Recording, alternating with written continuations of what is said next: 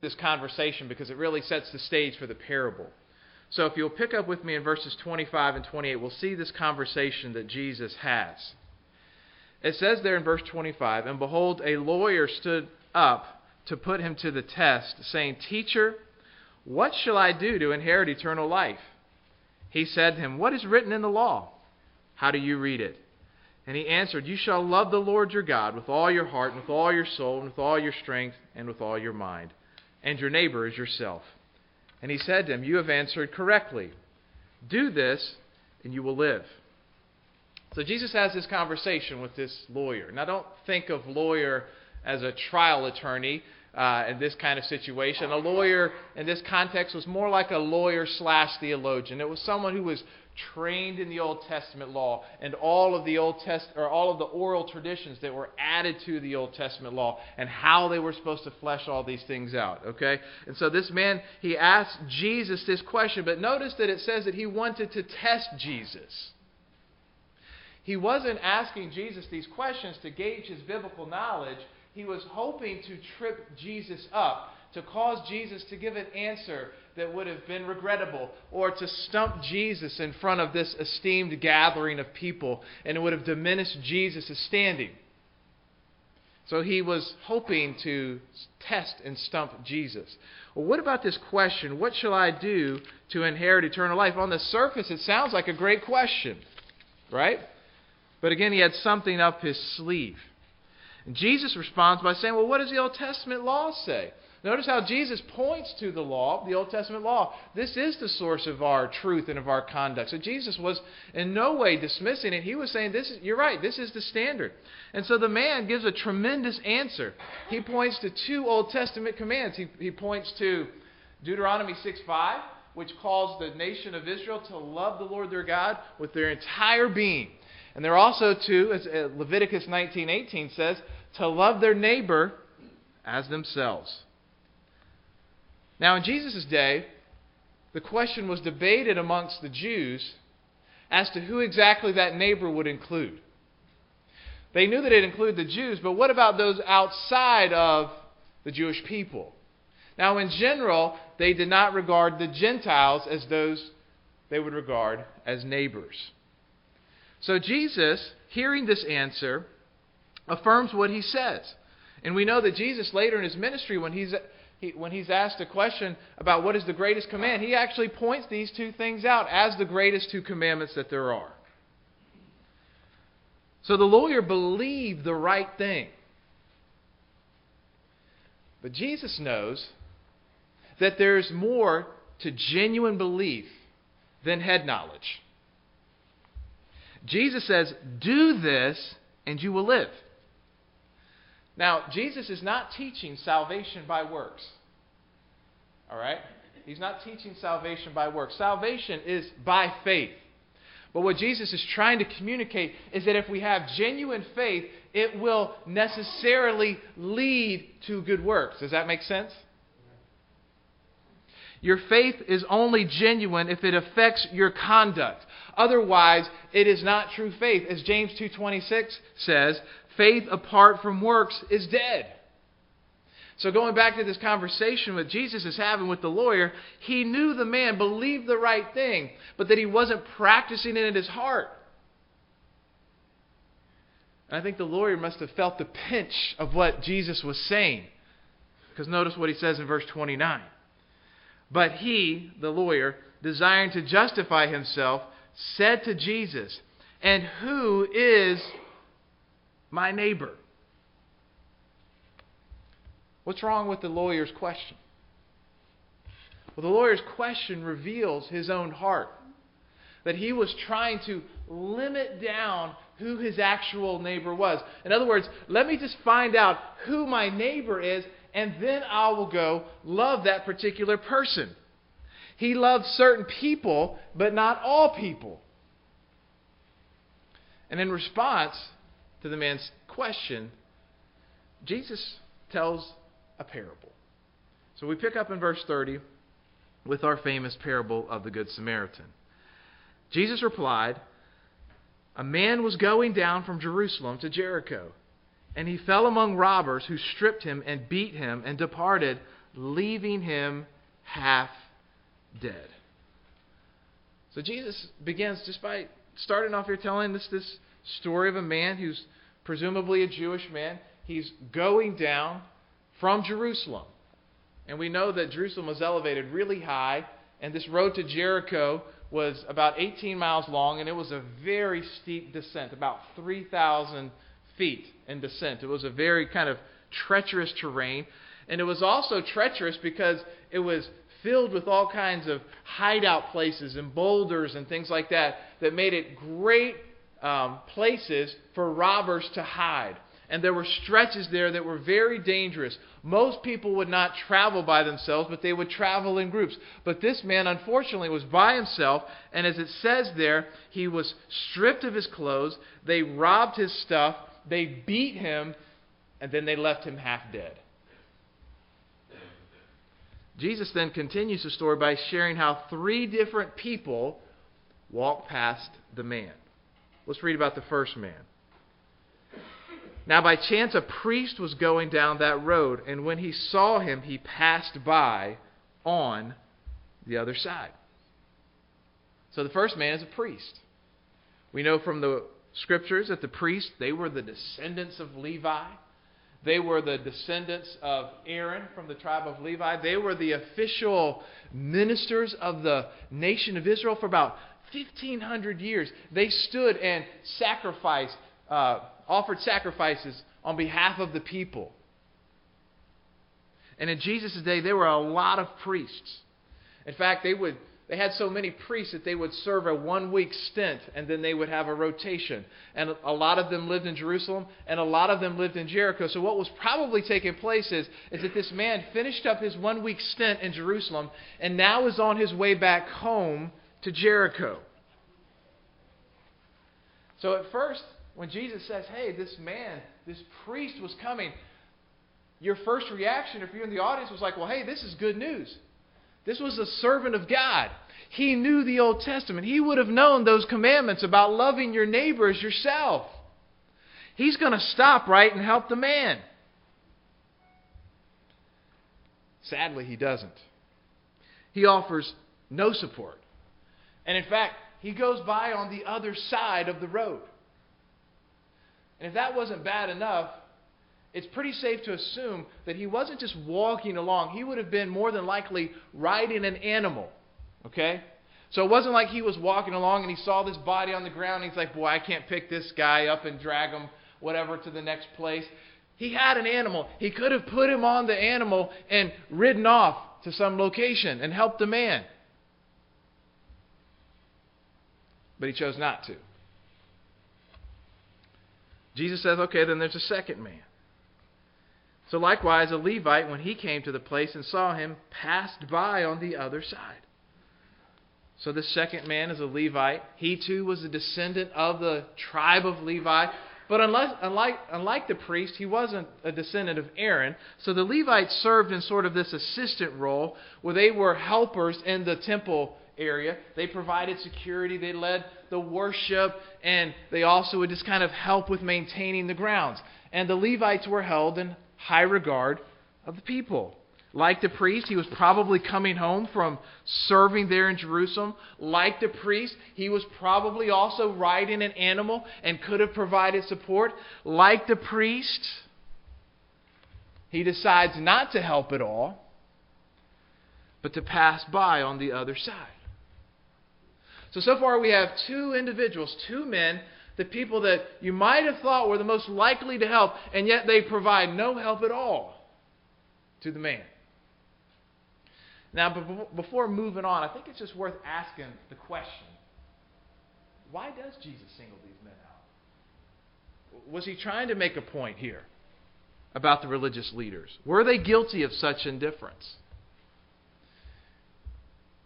My best guess is that they were. You say, why is that? I don't think Jesus would have mentioned this if they were not guilty.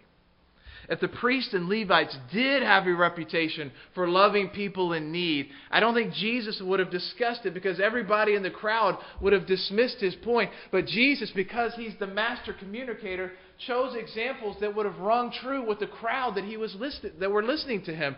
And so he points out these two individuals. It may not have been the case of all people individually, but as a group, they were guilty of this. And so this situation would have rung true in their ears. Probably making those present a little bit uncomfortable. But they were about to get really uncomfortable when Jesus comes to the third person to travel down the Jericho road. A Samaritan man. A Samaritan man. He was an incredibly unlikely protagonist. Why is that? Well, if you know anything about the Samaritans, you know that they were not esteemed very highly by the Jews. Their origins were scandalous to the Jews. If you remember in the Old Testament, they were the part of the northern tribe, they were the origins of the northern tribe. Remember, they were taken off by the Assyrians, right? In 722 BC. And the Assyrians killed many of the Jews there. And the ones that were remaining, a lot of them got taken off into exile. And then the Assyrians sent in Gentiles into this northern region. And so the remaining Jews left there intermarried with these Gentiles and thus produced the Samaritan race. And there was a lot of animosity between the Jews and the Samaritans. On the Jews' side, they regarded them as outcasts, religious outcasts. They didn't have the same scriptures. They used just 5 books of the Old Testament. They built their own temple to sort of compete with the temple in Jerusalem. They mixed in pagan beliefs. So they were sort of like this cult relationship. And so they didn't like them in that regard, in addition to their impure ancestry. And so there was constant tension from the Jews to the Samaritans. And in fact, in 128 BC, just about 150 years earlier, when the Jews regained control of Palestine, you know what they did? They went into Samaria and they destroyed the temple. Now the Samaritans, on their part, they didn't like the Jews either. In about 9 AD, there's an account where they actually snuck into the temple and scattered human bones inside the temple in Jerusalem to defile it. They didn't like the Jews passing through their area because people would have to come down from Galilee to Jerusalem. A lot of times they would harass them and not let them pass. You read this in Luke 9 where Jesus is on his way to Jerusalem for the final time and he sends a delegation ahead to go. And you know what? They won't let him pass because of this hostility. So the Jews and the Samaritans, they did not like each other. And as John 4 says, they didn't even have many dealings with one another. So for Jesus to bring out this Samaritan man as the sort of hero of the story would have been unbelievable to the hearers at the time. So let's see what this man does. Verse 33 it says, "But a Samaritan, as he journeyed, came to where he was, and when he saw him, he had compassion. He went to him and bound up his wounds, pouring on oil and wine. Then he set him on his own animal and brought him to an inn and took care of him. And the next day he took out 2 denarii and gave them to the innkeeper, saying, 'Take care of him, and whatever more you spend, I will repay you when I come back.'" So the Samaritan man sees this suffering guy, and instead of passing by, what does it say there? It says he has compassion. That's how the passage begins. He had compassion on the man. It's the same word that we saw last week when we talked about the prodigal son and how the father had compassion on him. It's a powerful word. It's a word that referred to the fact that you would have pity. And from the very deepest depths of your being, you had sorrow and sympathy. It literally referred to your bowels and how you were so moved that it affected the inner core of your being. So this Samaritan, he saw this man suffering and he had compassion on him. His compassion overrode any other obligations or any other sorts of barriers that would have popped up in his mind. And I can imagine that some would have popped up in his mind. There's possibly robbers still around. They were hanging around in caves, and this guy probably just got mugged just a while ago, and if I hang around here real long, you know what? They're going to probably do the same thing to me. His compassion overrode that. He might have been worried about the fact that this guy is a Jew. I'm a Samaritan. I don't like these guys. But his compassion overrode the fact, and he decided to do something about it. And it carried out in his actions. So unlike the priest and the Levite who passed by on the other side, notice what it said there about the Samaritan. It says he went to him. He didn't go to the other side. He went to the man. And then he goes there and he binds up his wounds. He takes from his own provisions. They would carry around oil and wine. And he takes the oil and he would use that as an ointment. He would pour in the wine as sort of an antiseptic to help clean out the man's wounds. And then he puts him on his own animal and he goes to the nearest inn. Now, these inns weren't the safest place to stay, but it was a little bit safer than the outdoors.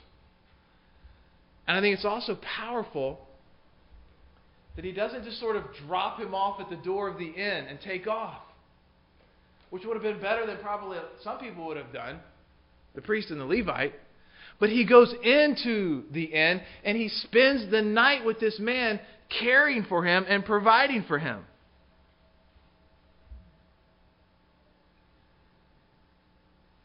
And this is just a little bit of sanctified speculation, but I think there's something to it. The man might have also put himself at risk by taking him to this inn in a predominantly Jewish area. Right? He's a Samaritan. He's bringing in this half-dead Jewish man into a predominantly Jewish area. One writer that I was reading said it would have been like perhaps a Native American finding a cowboy back in the Midwest and putting him on his horse and then taking him to the saloon, right? And then spending the night with him.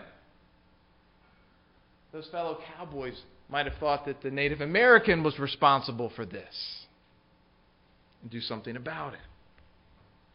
But he shoves all that aside because his compassion was overwhelming for this man. The next day he gives the innkeeper 2 denarii, which is the equivalent of 2 days' worth of wages. That allowed him to spend about 2 weeks recuperating. And that was kind of crucial. You know why that is? Because this man had nothing. This man had nothing. And if you stayed at an inn like this for a long time and you could not pay your debts, you know what would happen to you? You wouldn't just have a bad credit report. You would be sold into slavery to pay off your debt. And so the Samaritan is willing to pay 2 weeks' worth, and he also tells the innkeeper on the way out, and if there's anything else, make sure that put it to my bill because I will pay it back.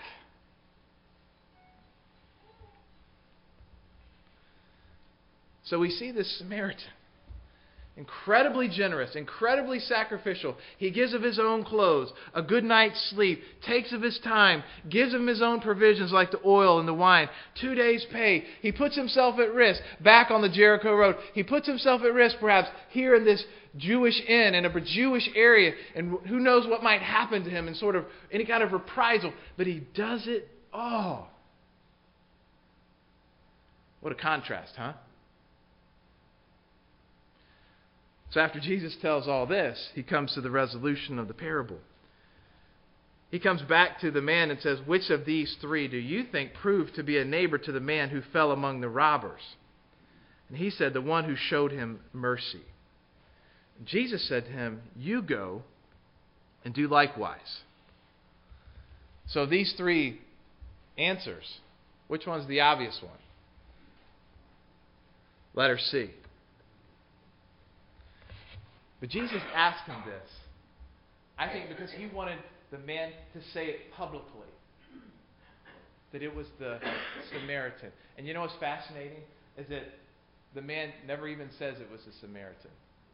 It's probably like he couldn't even get himself to say it. But he did say that it was the one who showed him mercy. And then Jesus responds by saying, you go and do likewise.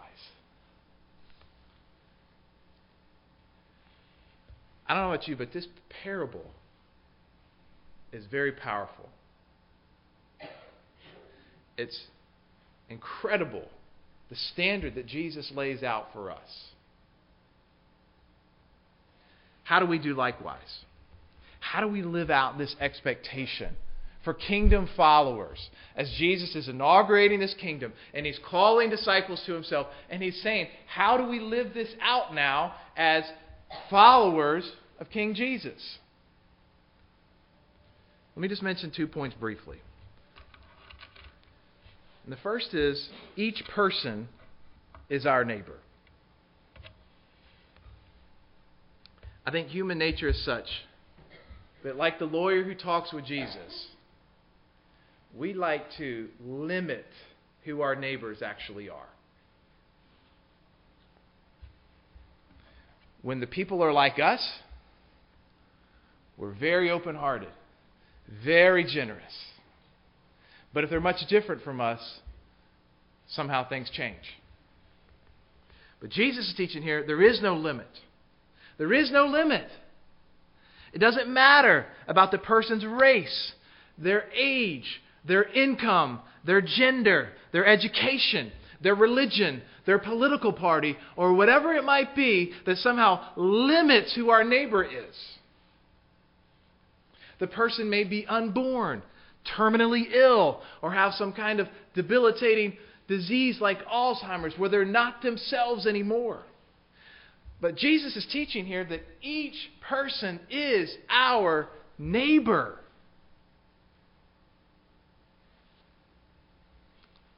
Second, we're to love each person as ourselves. We're to love each person. Not just have a sort of intellectual acknowledgement that they're made in the image of God and I should love them as myself, but I will love them as myself. And so therefore, I will walk into work on Monday morning and love that obnoxious boss. That whiny coworker. That gossipy classmate. We're to love our family members this way. Our spouses. Our children. Our siblings. Sometimes we'll go do all kinds of stuff for the world and visit hospitals and then come home and not treat our families the way we should.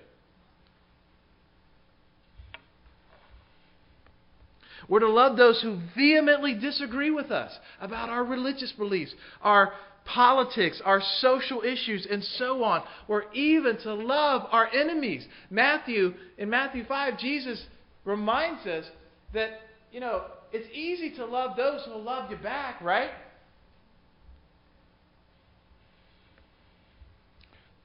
We're called to be different than that. We have a high calling, friends, to be different than the world and to love those who even hate you back.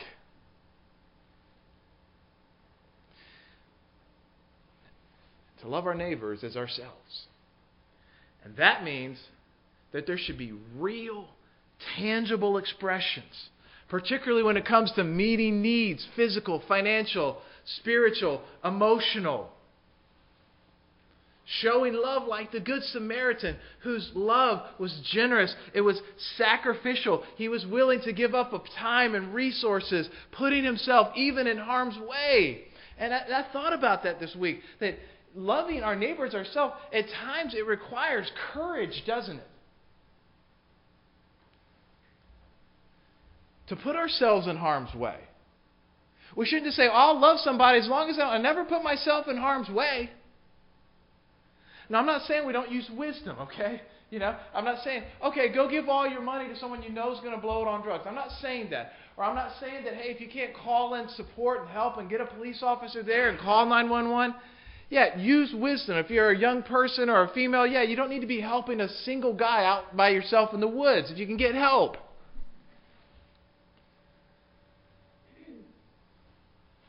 But let's not lose sight of the main point. To love our neighbors as ourselves. Think about how can we grow in this practical ways through our church.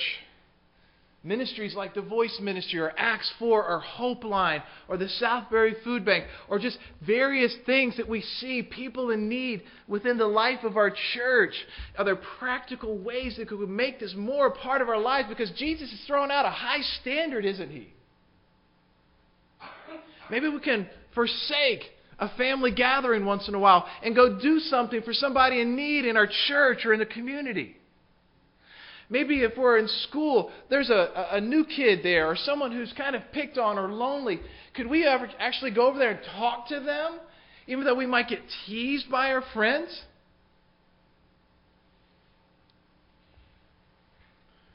There are opportunities all around if we would just look. But our danger is that I think sometimes we're like the priest and the Levite.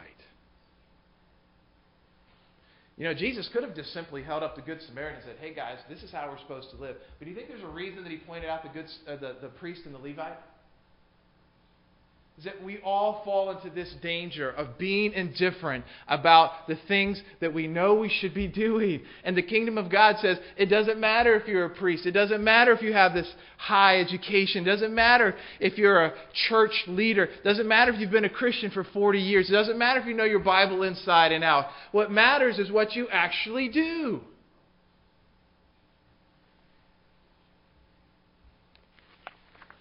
A few years ago, there was an interesting experiment that took place with seminary students from Princeton Theological Seminary. You might have heard of this before. It was kind of famous. But these 40 students were asked to prepare a short speech and then to deliver it a little while later at another building on campus. Some were asked to speak about career opportunities that would come with their religious education degree, while the other group was asked to speak about the parable of the Good Samaritan. They were not given much time to prepare, and in the pathway between the two buildings, they staged a man to go sit there. It was a cold winter day. He was shabbily dressed. He was coughing. He was in obvious discomfort. And so on the way to the building, all of the seminary students had to pass by this man. And they wanted to know, would it make a difference that the topic they were talking about, these individuals who had the Good Samaritan in their mind, would they actually be any different than the other group of students who were just talking about career opportunities? Do you know what they found? That of the 40 students, only 16 offered any help at all. And by that I mean most of them just said when they got to the building, they told someone about the man. Only a few even stopped personally to see if the man was okay. In fact, on several occasions, students actually walked over the man who was sitting there to go and talk about the parable of the Good Samaritan.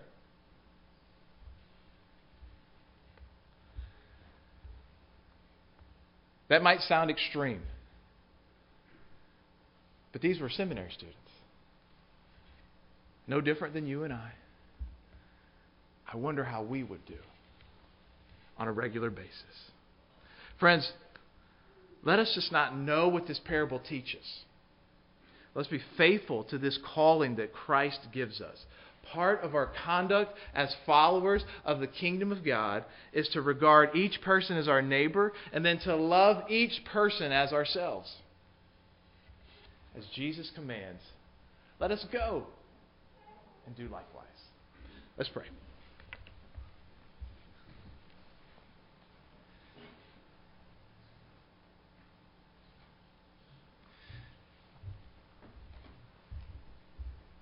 Father, as we read this parable,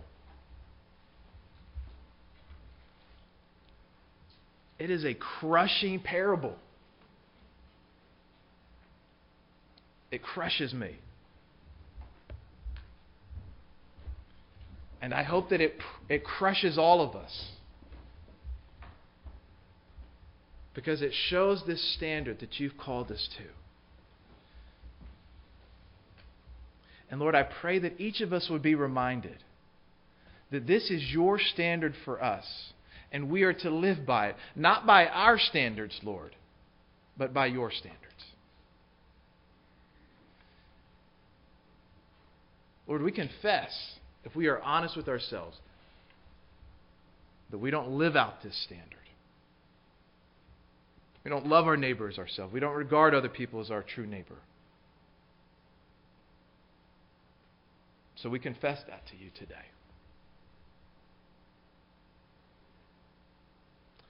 Lord, we pray by your power that you would change our hearts and minds. We pray by your love and your mercy that you would encourage us to know that where we fall short, we can find forgiveness at the foot of the cross.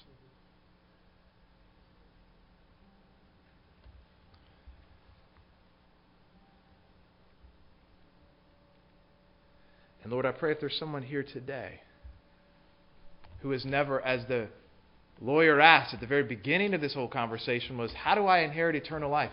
Lord, I pray that you might help them to see that we're to love you with all of our heart, soul, mind, and strength. We're to love our neighbors ourselves, and that all of us fall woefully short of this. And this is what we would have to do to inherit eternal life, to be sinless. But all of us fall short. Therefore, we need grace. We need forgiveness.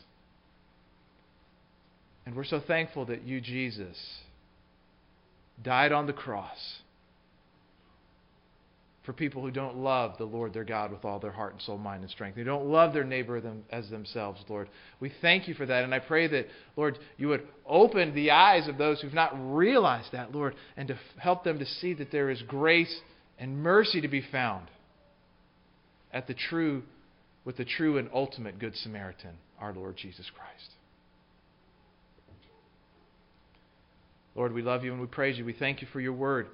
We thank you for bringing us and pruning us, Lord. We pray that you would build us up also, more and more into the image of your beautiful and glorious bride. And for your Savior, our Savior, Lord, the Lord Jesus Christ. It's in his name that we pray. Amen. Amen.